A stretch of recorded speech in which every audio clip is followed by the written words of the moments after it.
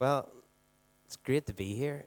I know you're supposed to say that wherever you are, but it genuinely is. I've been here once, I think, for your 15-year celebration, which was wonderful. It was such an honor to be here, but I've never been on a Sunday morning, so this is an exceptional privilege. So I'm really excited to be here just personally, but I'm excited for what God wants to do. We're going to talk about something that I get really excited about. I know you're currently doing a series on the Holy Spirit, which is just fantastic, exciting, and I hope that you've been enjoying that. And so, what I want to do this morning with you is to look a little bit at the practical side of that. But before we do that, I just always pray for wherever I am, whether it's a Sunday morning at Foyle Vineyard up in Derry, or if we're somewhere else, for what does God want to say, what does He want to do with the community that we're going to visit, and just leave something of that. So I did that as I was driving up in the car over the Glen Pass. I just asked the Lord, what are you doing in this community? I don't know you very well. I know Jason and Michelle. I have such a high regard for them. Your reputation does precede you, so there is a little bit of that across the movement. You'll be glad to know it's all good. But I don't know you, so in a sense, I'm coming as a visitor and just a sense of what God's doing. And then I want to leave something with you from the scripture and just from experience. But I had a picture of like an irrigation system that was well built and well dug. And my sense to you was that God is pleased with what you have done in serving your community. And I know I shared a little bit of this at the 15-year celebration. But it's as though you've been building an irrigation system which is suitable for life and fruit and vegetation. And you've been doing that faithfully, and you've been doing that well. And what I sense the Lord wanted to do in this next step for you is that He actually wants to move in power among you.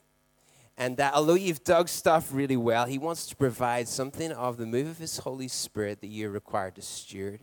That you're going to come up against some things in your town and in your community and in what God's going to ask you to do that's going to require not just a heart that serves and loves your community, which you do superbly, but it's actually going to require a supernatural outpouring of the Holy Spirit. There are going to be some things that you cannot do unless the power of God's involved. And Mike Pilavachi says that the mission of God is not possible to accomplish without the power of God. And I truly believe that. And so I know you guys are passionate about the Holy Spirit. I know you love God moving in power. I know that you faithfully serve your community. And my sense was that momentum is going to increase. And I'm not saying that to hype something up. I know I'm moving my hand. I don't know why I'm doing that, but I'm not saying something to hype something up. I'm just saying what I feel like the Lord might be doing. The last part of that, as I was praying, was that there was a number of you that specifically have been hungering after that for a while. And maybe you've been in the prayer room praying that out. Some of you just in your own journey, asking for more. God, is there more to be had? Is there more to be experienced in my own life and in the life of this community?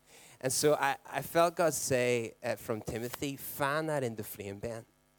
So what I want to do this morning, I'm going to kind of hopefully give you some sense of the scripture in terms of how we do this thing of operating in the power of the Holy Spirit.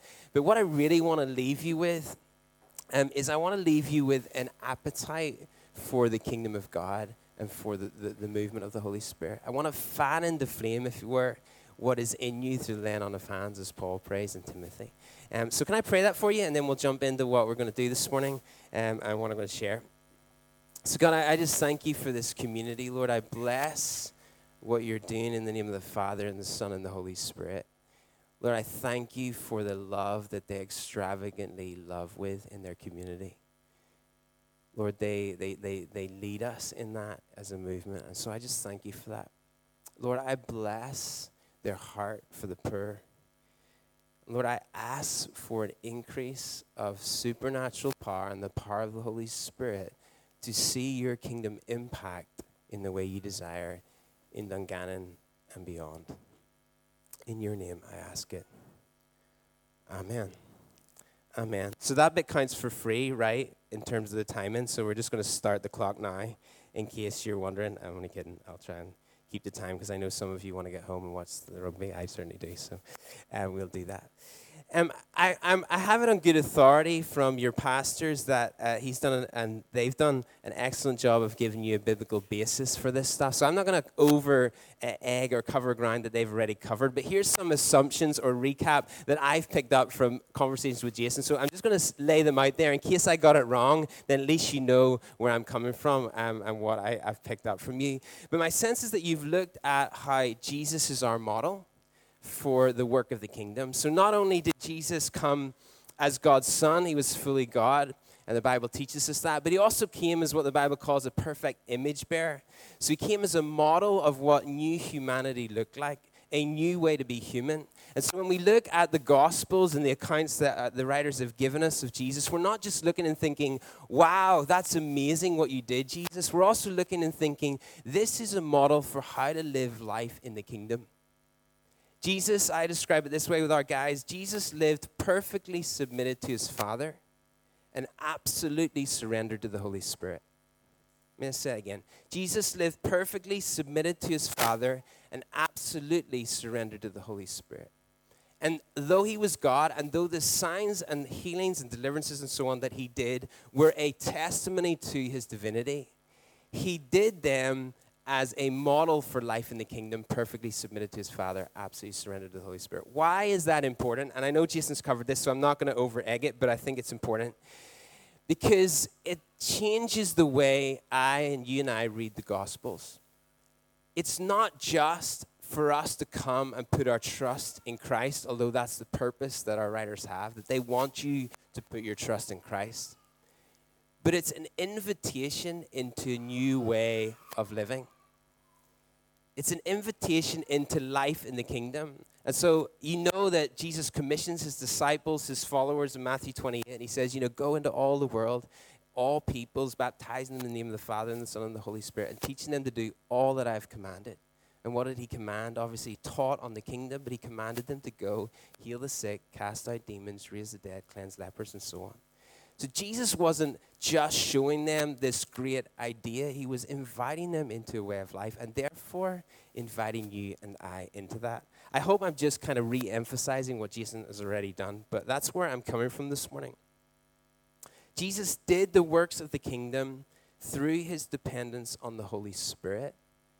So must we. So must we. So what I'm going to look at this morning with you is a question. This is the question I want to try and answer together, if that's okay. And it's this.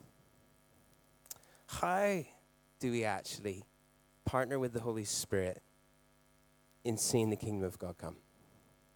So you've looked at perhaps some of the theology or the biblical account of why, but how does this thing actually work?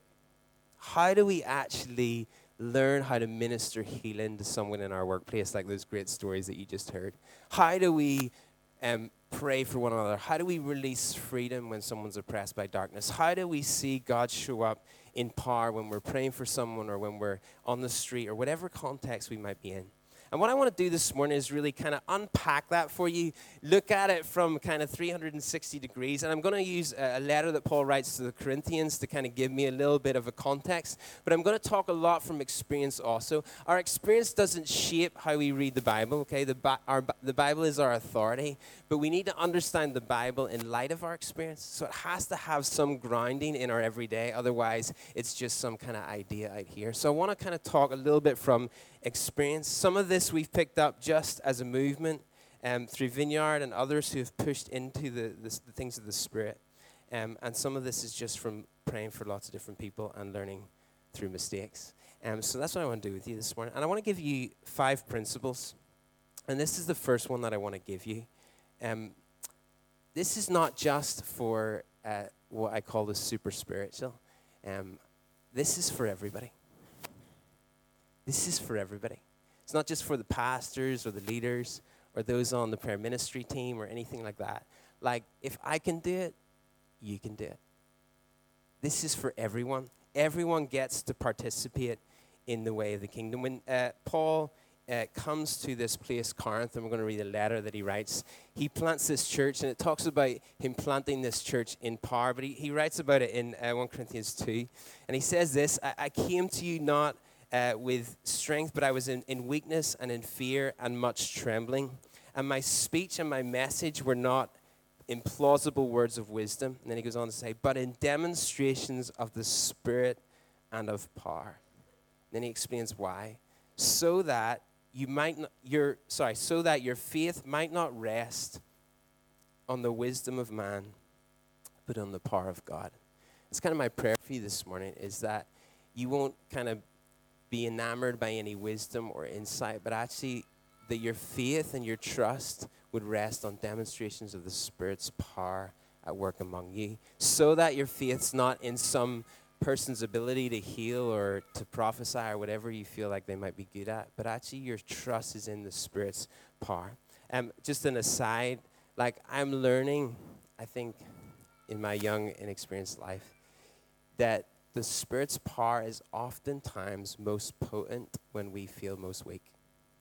And Paul talks about this a lot. But so you don't have to feel like you're super spiritual to see God's power work through you. You don't have to have a title to see God use you in the context. This is for everyone.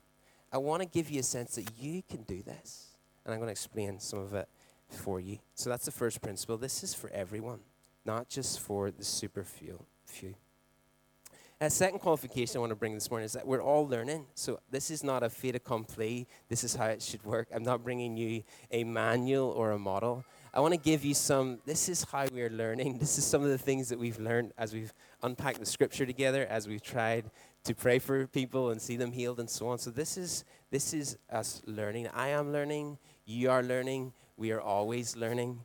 And so come to it with an element of humility, and I come to you this morning with an element of humility, even though I have confidence in what God wants to do. So second principle I want to give you, and then we'll open the Bible together. You guys are great at this, so we don't need to go over it. But the second principle is, as we grow in this, as we mature, as we have a go, as we learn, talked about us being learnings, as we learn the way of the Holy Spirit, we have to keep love at the center. This is kind of our foundation. It's where we start. It's where we finish. Jordan Saying says this. He says, we must remember that the real goal of any miracle is to deepen love for God. So we start from a place of love. The goal of any interaction we have with somebody else is to deepen love with God. You guys model love super well, so you get this. But it doesn't matter how dramatic it feels in a room where the Spirit is moving, or how enamoring the healing might seem to be. When you move away from love, you begin to move away from the kingdom. And it's not long before it creates a little bit of a mess. It creates a lot of mess. So never move away from love. As you grow in the things of the Holy Spirit, you want to stretch yourself. You want to see God do things that are unexplainable without His power. But it has to be with the goal of seeing people encounter the love of God. That's always the purpose. It's always where we remain. We always leave someone in that place. It's not about the miracle as such. It's about God and His love for that person. All right, back to the question then at hand. How does this work? How does this work? The Holy Spirit moving through His people to lead to a kingdom impact. How does this actually work? Why don't we open the Bible together? It's always a good thing, isn't it, to start in the Bible. So I want to read to you from 1 Corinthians. If you have a Bible, you can look it up. 1 Corinthians 12. It should be on the back as well at some point as well. And just a really small bit of context before I jump in. And then I'm going to just walk us through this little section of Scripture for about 10 minutes, try and give you my understanding of what I think Paul's trying to get at. And then I'm going to give you some examples from Jesus' life and then from our own life and our own community. And then I want to kind of open up some time for God to do some stuff among us. You up for that? Yeah, okay, great. I was going to say, I had ready to say, I'll take your silence as a yes, but you weren't silent. Like our group, don't even respond. You're really responsive, so I'm loving this. It's great. All right. 1 Corinthians chapter 12. Paul has planted this church in a city in Corinth, and as I said earlier, I read out that this church is being birthed in the power of the Holy Spirit, not through some clever strategy of church planting or through Paul's persuasive arguments. He came to Corinth in weakness and in trembling, but God God moved in power. And so this church is birthed with an understanding and experience of the power of the Holy Spirit. They love this stuff, okay? And so Paul is writing to them because it's not a problem that they don't love the work of the Holy Spirit, but what's happened is the Holy Spirit is moving among them, but they haven't matured in the way of Christ. They haven't matured in love. They haven't learned what it means to develop and mature as people of God. And so although the power of God's at work, it's absolute mess, and it's causing dysfunction, disorder, and harm everywhere. And so Paul writes to them about a lot of different things, but he writes in chapter 12, 3-14, about the ministry of the Holy Spirit. And so he's writing not to shut this thing down. He's not saying, like, let's shut this Holy Spirit stuff down. It's just too messy. It's too much damage being done. Let's just shut it down, which some people might come in and do. No, he doesn't say that at all. But he says, look, about this stuff, I want you to understand. I want you to not be uninformed. I want you to learn how this works, because this is for your good. And at the moment, you're uninformed. You're just trying to figure this out. You love the power of the Holy Spirit, but you haven't actually understood what's going on here, and you're actually causing more harm than good. So let's read the first section together, 1 Corinthians chapter 12. And I'm going to stop at each section and just unpick it. I'm going to use some language just to help explain it as well. But now concerning spiritual gifts, brothers and sisters, I do not want you to be uninformed. It's the first thing that Paul says. Now, concerning spiritual gifts, brothers and sisters, I do not want you to be uninformed. And the word we translate there as spiritual gifts is the word pneumaticon. Everybody say pneumaticon. Yeah, that's brilliant. Pretty good. I'm not sure if that's how you pronounce it, but we're going to assume that it is for this morning. It's actually probably not that helpful to understand it as spiritual gifts. The way it would be translated probably more accurately is things relating to the realm of the Spirit. Things relating to the realm of the Spirit. So what's Paul saying here? He's saying, look, regarding the things relating to the realm of the Spirit, in other words, how the Holy Spirit is at work, the invisible sphere in which he imparts faith, in which he heals, which he reveals Christ, brings salvation, healing, deliverance, and so on. I don't want you to be uninformed. Like, I want you to understand about this. I want you to grow in your understanding of this. I want you to learn how the Holy Spirit works. This is important. And so I want to give you a third principle. We can grow in this. We can grow in this. In fact, I think Paul's invitation in the letter to the Corinthians is grow in this. Pursue love and earnestly desire spiritual gifts. And he goes on time and time again to say mature in the things of the Spirit. I don't know why, but maybe it's our religious upbringing, and I'm just going to assume you're kind of in that Irish sphere if you've got some kind of religious context, even if it's just cultural. But we kind of get upset or uncomfortable with the idea that we can grow in things like healing and prophecy and so on. And I've had lots of conversations like this with lots of people, and I kind of get it, and then I don't at the same time. And like this notion is that I think we have this idea that we grow in every other spiritual area of formation, but when it comes to the gifts of the Holy Spirit, for some reason it's just supposed to pour out of us and happen like that. And if it doesn't, then it's in some way irreverent. So if I don't heal someone immediately, or if I'm trying to grow in that or learn how to do that or actually develop in the ability to heal someone else, no, we can't do that. That's the Holy Spirit. And so it just, maybe I'm touching a nerve here, maybe? Yeah, that's good. I like that. No, we pick that up. Where does that come from? I don't know. But I think Jesus' invitation to his disciples and Paul's writing here is actually, you can grow in this. As you develop and mature, actually, the better way to put it is this. As you submit more to the Father, and as you surrender more to the Holy Spirit, you should be having a greater impact. Let me say that again. As you grow in how you submit to the Father, and as you grow in the way that you surrender to the Holy Spirit, it should have a greater impact. And so why is that important? Because it means that when you pray for someone to be healed, or when you minister healing, I always leave, usually not with the person, I always leave, and if there hasn't been an impact, I ask the Lord, what could I have done differently there? How can I be more effective next time? How did I grow in faith? Those kind of questions are important to me. And it's not that I feel discouraged or ashamed or disappointed, and we'll maybe get a chance to talk about that. But it's this understanding that as I can grow in Christ-likeness, in every other virtue of the kingdom, so I can grow in the things of the Spirit. So Paul invites them, look, regarding the stuff of the Spirit, I don't want you to be uninformed. Learn. Get to know the Holy Spirit. I think Jason's invitation to you last week was develop a friendship with the Holy Spirit. I guess that's what I'm trying to say. As you grow in friendship with the Holy Spirit, as you learn how he works in and through you, you become better at ministering in his power. It's not that the Holy Spirit becomes any more powerful. It's just that you adjust to the way that he works. Does that make sense? All right, I think I've overdone that point, so we'll move on. Let's keep going then. Verse 2. You know that when you were pagans, you were led astray to mute idols, however you were led. Therefore, I want you to understand that no one speaking in the Spirit of God ever says Jesus is accursed. And no one can say Jesus is Lord except in the Holy Spirit. Now, this seems fairly obvious to me and maybe to you as well. So what's Paul getting at? And he's probably speaking into a specific issue at the Corinthian church. So many of these converts would have come from a form of idol worship, which was pretty demonstrative. They would have had trances and shouting and all kinds of other stuff, which we don't want to talk about this morning. But nonetheless, Paul kind of gives us a principle in this passage of Scripture, which I think is helpful for us. And it's this notion, and this is principle 4. The Spirit always works to glorify Jesus. The Spirit always works to glorify Jesus. We have this basic rule. If it looks like Jesus, we're good to go. If it doesn't, then we've reason to question it.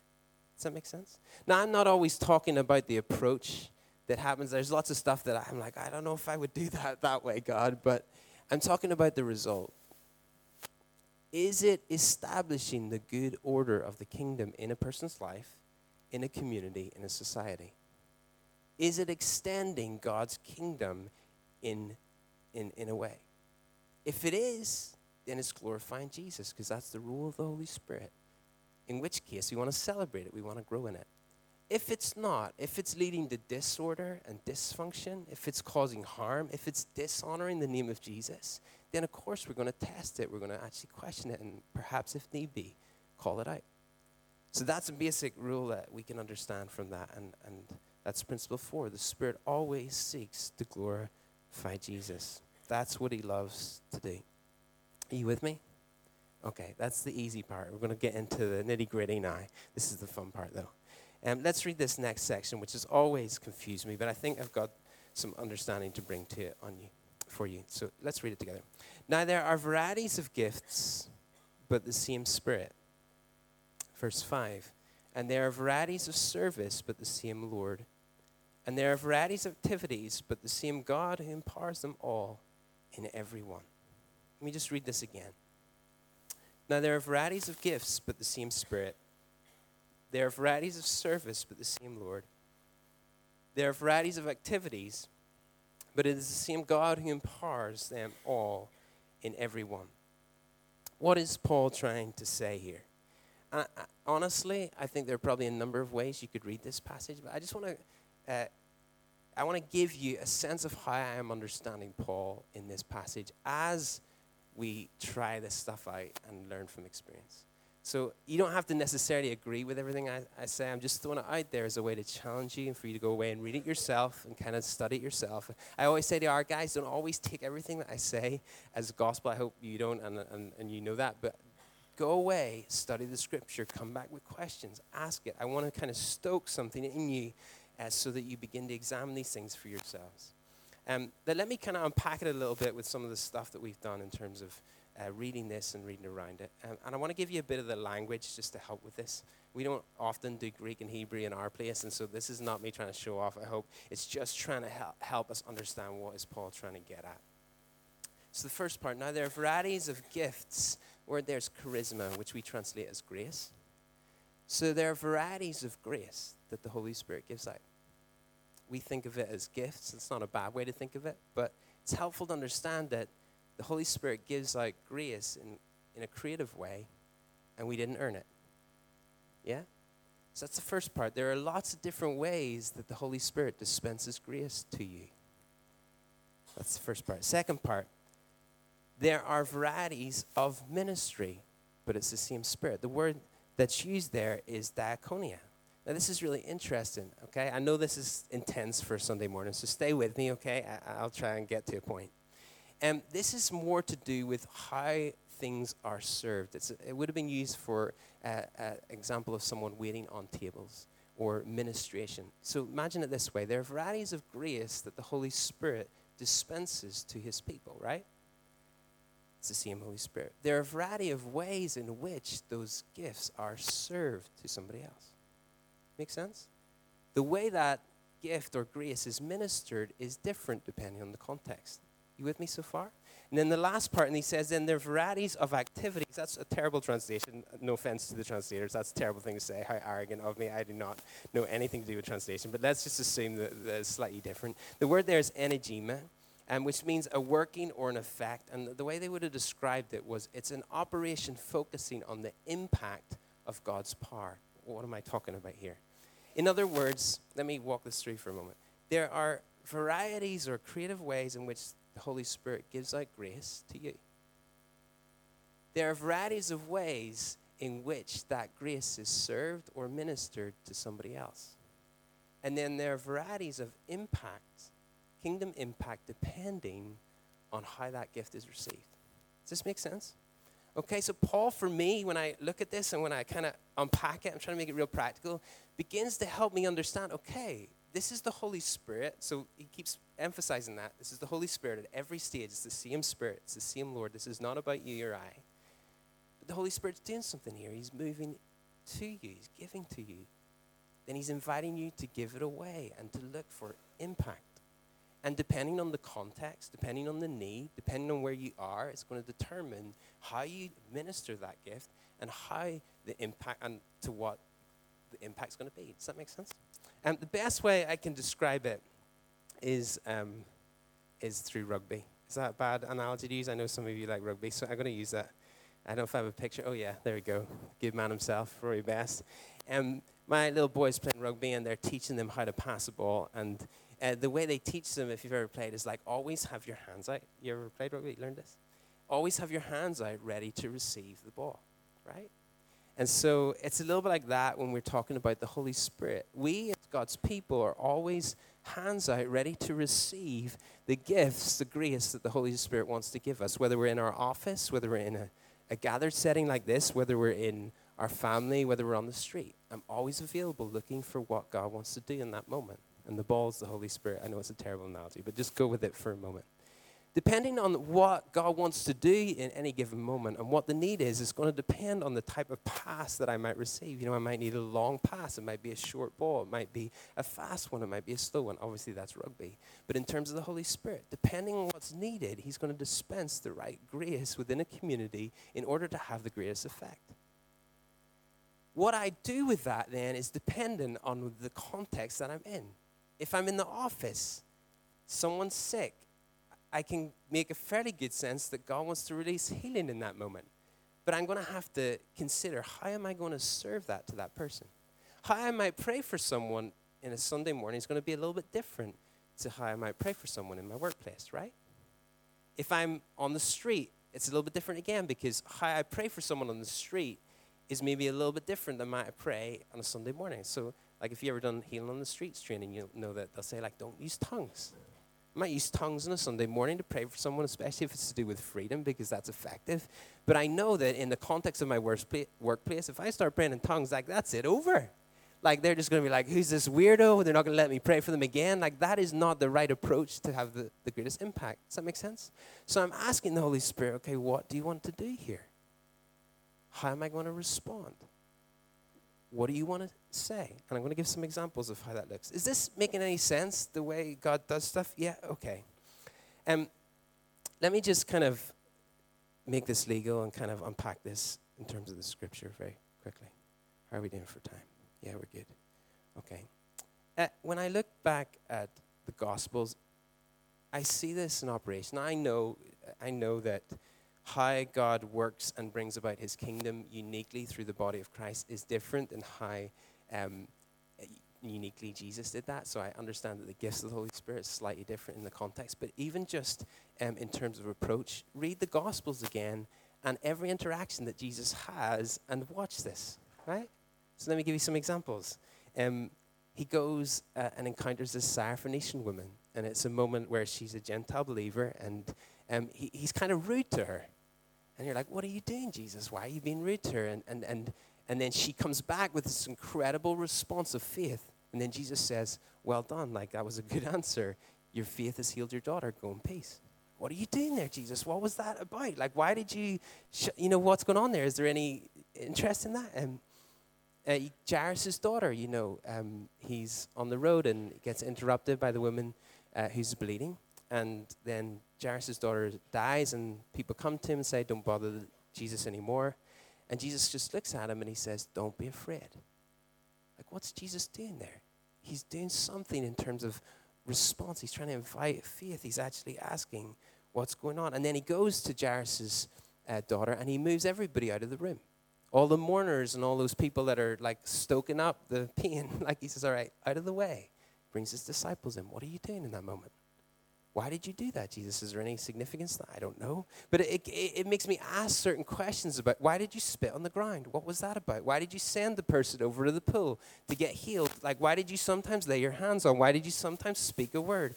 What was that about? It's not a model because it doesn't happen the same every time, but Jesus is responding to what? The situation that he's in and to the prompting of the Holy Spirit. At least that's how we understand it, right? He knows when to invite faith. There's a situation where he goes to the pool of Bethsaida, and there's a man there, and he goes and he approaches them, and he asks him this question, do you want to be well? Why did he ask him that question? And the guy gives an excuse. He starts complaining, and he says, look, I want to heal you. And then he comes and finds the guy afterwards, and he says, stop doing what you're doing, otherwise something worse might happen to you. What are you doing there, Jesus? How are you interacting with people? This is how I now read the Gospels. I think it's fascinating. And I know we don't know. Truthfully, we don't really know. But it makes us look at that a little bit different.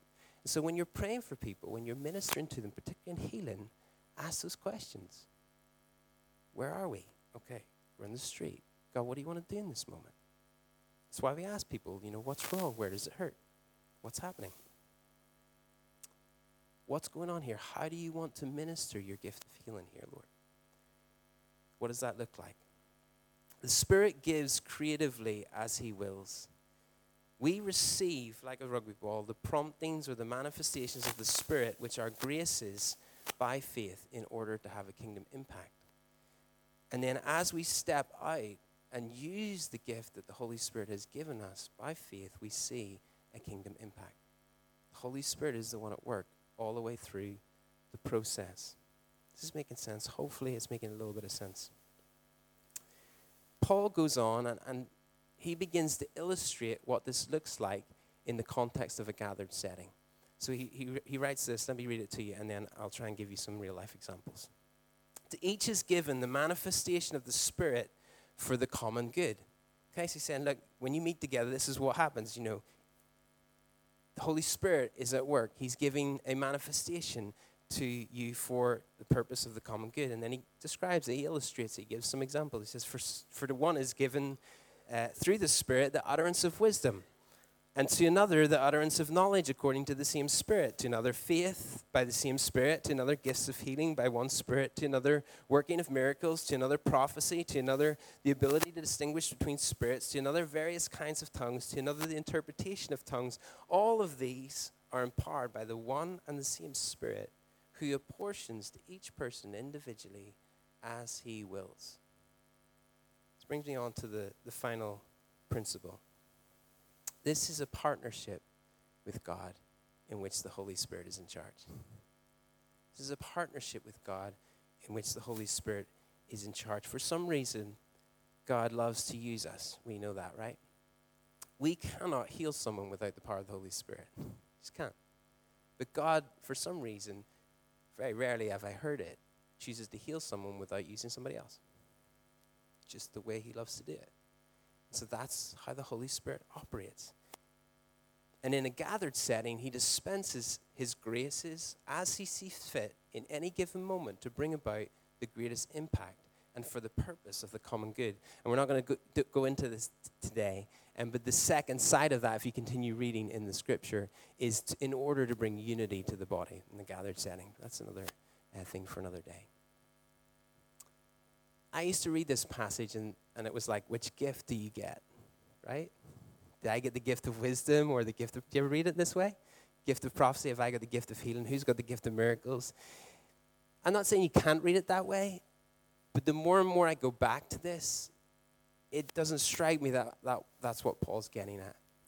If I'm in my office and I'm not the one with the gift of healing, but there's someone there that's sick, what am I going to do? I need the Holy Spirit in that moment to use me, to give me the gift of healing in order for me to release the gift of healing to that person. Now, if I'm in a gathered setting and I know someone's got a good track record of healing and we're trying to heal someone in our community, then I'm going to grab them in order to bring them over to help me because I know they've just, I don't know, they just seem to get this thing a little bit quicker than I do. So, of course, I'm going to recognize when there's a giftedness. Some people just seem to, prophecy just flows out of them. Like, they're really accurate.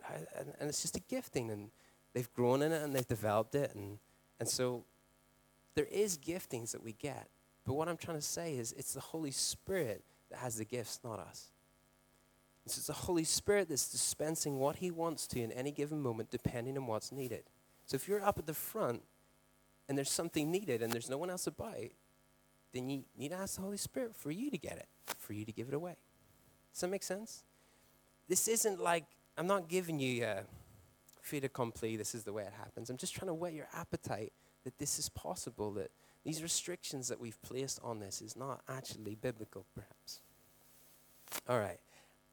I've thrown a lot of information at you. Let me just give you a quote, and then I want to share stories for the last couple of minutes, and then give you a little bit of an approach. Are you doing okay? This is a lot of information, but yeah, you seem okay, so we'll keep going. Gary Best says this about partnership with the Holy Spirit. The first thing we must understand about spiritual gifts or the graces of the Spirit is that they are realized within a partnership with God. It's neither 99% God and 1% of a partially conscious us. That's how I used to understand it. I just hold my hand out and all God is going to do it, nothing to do with me. Nor is it a 99% our effort and 1% of God helping us. You know, like, I'm going to heal you, God, you just help me out here. He says this, it's a partnership in which we never know the exact combination of God's grace and our faith, which I like because that's my experience. You know, I've stuck my hand out to heal a back and suddenly it's been healed. And I'm like, why was that so easy? And then I've prayed and I've prayed and I've prayed for stuff and nothing's happened. And I'm like, what's going on? And so it's always a partnership. And sometimes it's a bit of a mystery what's going on, but we can grow in it. So I just find that quote really helpful. All right, would you like some stories just to kind of try and describe this? And then I'll kind of finish with how do we actually go about starting to step into this stuff.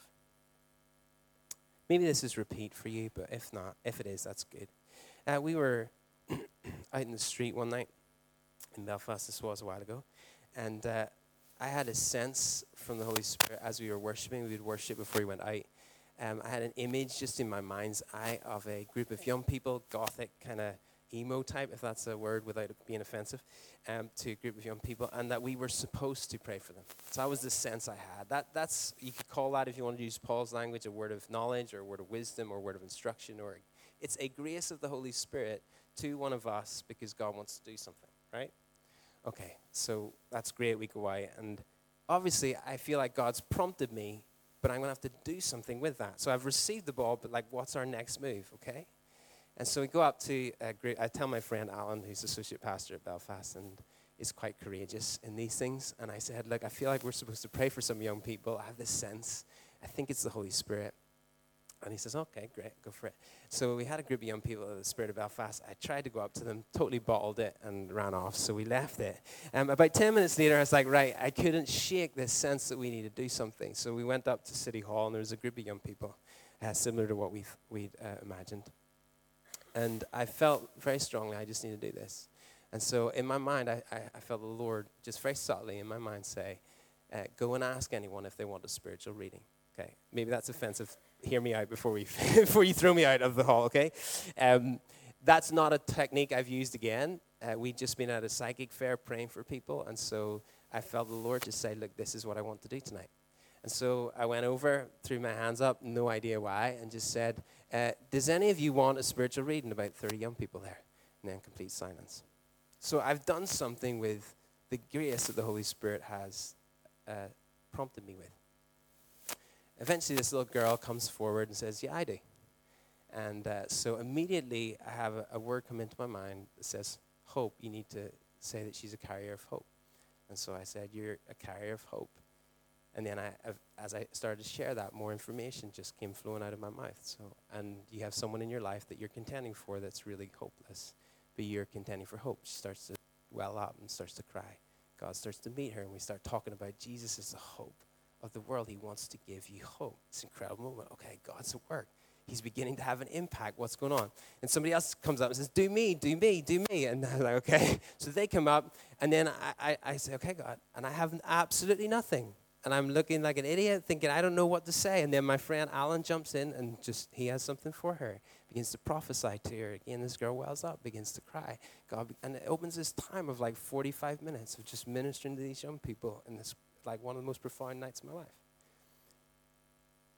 That was the Holy Spirit prompting us doing something with it, feeling miserably at times, but having a go, and recognizing that he has a particular approach that he wants to take that's going to have the greatest impact. If I gone up to them and saying, guys, you want to hear about Jesus and can we pray for the sick? They might have said no, and nothing would have happened. God had an approach, a ministering, a service that he wanted to do in that given moment in order to bring about the effect that he wanted to have. Does that make sense? And we had a girl that we were praying for that come to church, and she had arthritis in her hands. And me and another guy were praying for her, or a girl praying for her. And we were praying for ages, and nothing was happening with the hands. I was like, we were asking, is there any change? And she's like, no. And so we just asked, can we ask the Holy Spirit? Can we wait for a moment and ask him what he's doing? So we just gave a little bit of time and asked the Holy Spirit. And immediately one of us had a word about her family, and a situation in her family. And I just said, look, is this going on in your family? And she said, yes, this has been quite a painful situation. And so we said, can we pray into that? So we began to pray for that, and God began to minister to some of the pain. And then we started to pray for the hands again and started to see significant change. And she left with like 70% of her hands, like 70% improvement. And then she sent me an email later in the week to say they've continued to improve. Like, I've prayed for a few people with arthritis. I've never used that technique again. It's not like a model, but it's the approach that the Holy Spirit needed to take in that given moment. Does that make sense? And so this is a relationship that we develop. He dispenses the grace that he needs in any given moment in order to bring about the desired effect. Sometimes it's a prophetic word. Sometimes it's an issue of sin. Sometimes it's a command. Sometimes we need to minister forgiveness. Sometimes we need to minister emotional healing before it releases physical healing. This is not a model, but it is an invitation. Jesus did this as well, like the person was lowered through the roof and by his friends, and the first thing he says to him is, your sins are forgiven. I was like, why did you say that, Jesus? And then he heals him afterwards. It's like, what are you doing that for? And it's not a model. He doesn't do that all the time, but in that occasion, it was important, right? Sometimes he rebukes the spirit in order to heal someone. Other times he doesn't. What's going on there? These are kind of things that fascinate me and interest me. One other story, and then I'll kind of give you the next steps, and we'll open it up to what the Holy Spirit wants to do. And we were praying for a girl who had sliced her foot open on a ball. I can't remember how, and she'd just been for surgery. She was on crutches, in a lot of pain. And she agreed to let us pray for her. And I'd done the thing of like chasing after her and asking, could we pray for her? But I didn't have a ton of faith to see it healed, but we decided we'd pray anyway. And then I had this guy with me called Tom who was full of faith. I mean, like he was going for this. If his life depended on it, he says, we're going to see this healed. I was like, oh, okay, right, we'll go with that. And he just started praying with faith. And like I was kind of like catching up with him. And we saw this girl's foot completely well. She walked away without the crutches. And then I heard a text from someone who was in her class at university that she had come in with her files and was surprised she didn't need her crutches, that everything seemed to be better. So a week later, it was still okay. It wasn't just a psychological thing in the moment that she walked away with. But I didn't have the gift of faith in that moment to see the healing, but God ministered through this other guy that was with me who had a gift of faith to see this thing healed. Does that make sense? And so oftentimes when you're praying for one another, maybe someone will get a word and it'll be a word of insight. Some of you will have faith and you'll be able to bring something to that. That's how God uses us in the body. That's what it's about. When Paul's talking about, one of you is given an utterance of wisdom, another an utterance of prophecy. Some of you have given a gift of discernment in that moment. Some of you have a gift of healing to administer. And we've been in environments where you maybe had this happen, where someone has had an unusual pain that they wouldn't normally have. If you come across this, where God, I don't know if this is in the Bible, so again, this isn't a complete list, but it's just one of those creative things the Holy Spirit seems to do sometimes.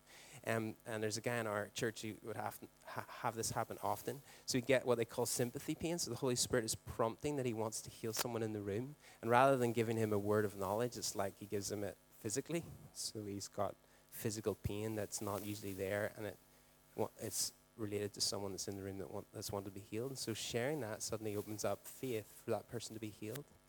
So that's just, what's going on there? I don't know. I don't know. I just know the Holy Spirit is creatively distributing the grace that he wants to in that moment. And for some reason, that's just one way he does it. It's not a model. I haven't had it happen to me, but it is what he wants to do. All right, I am running into final time. So shall we do some of this? What do you reckon? Yeah? Okay. Why don't you stand with me?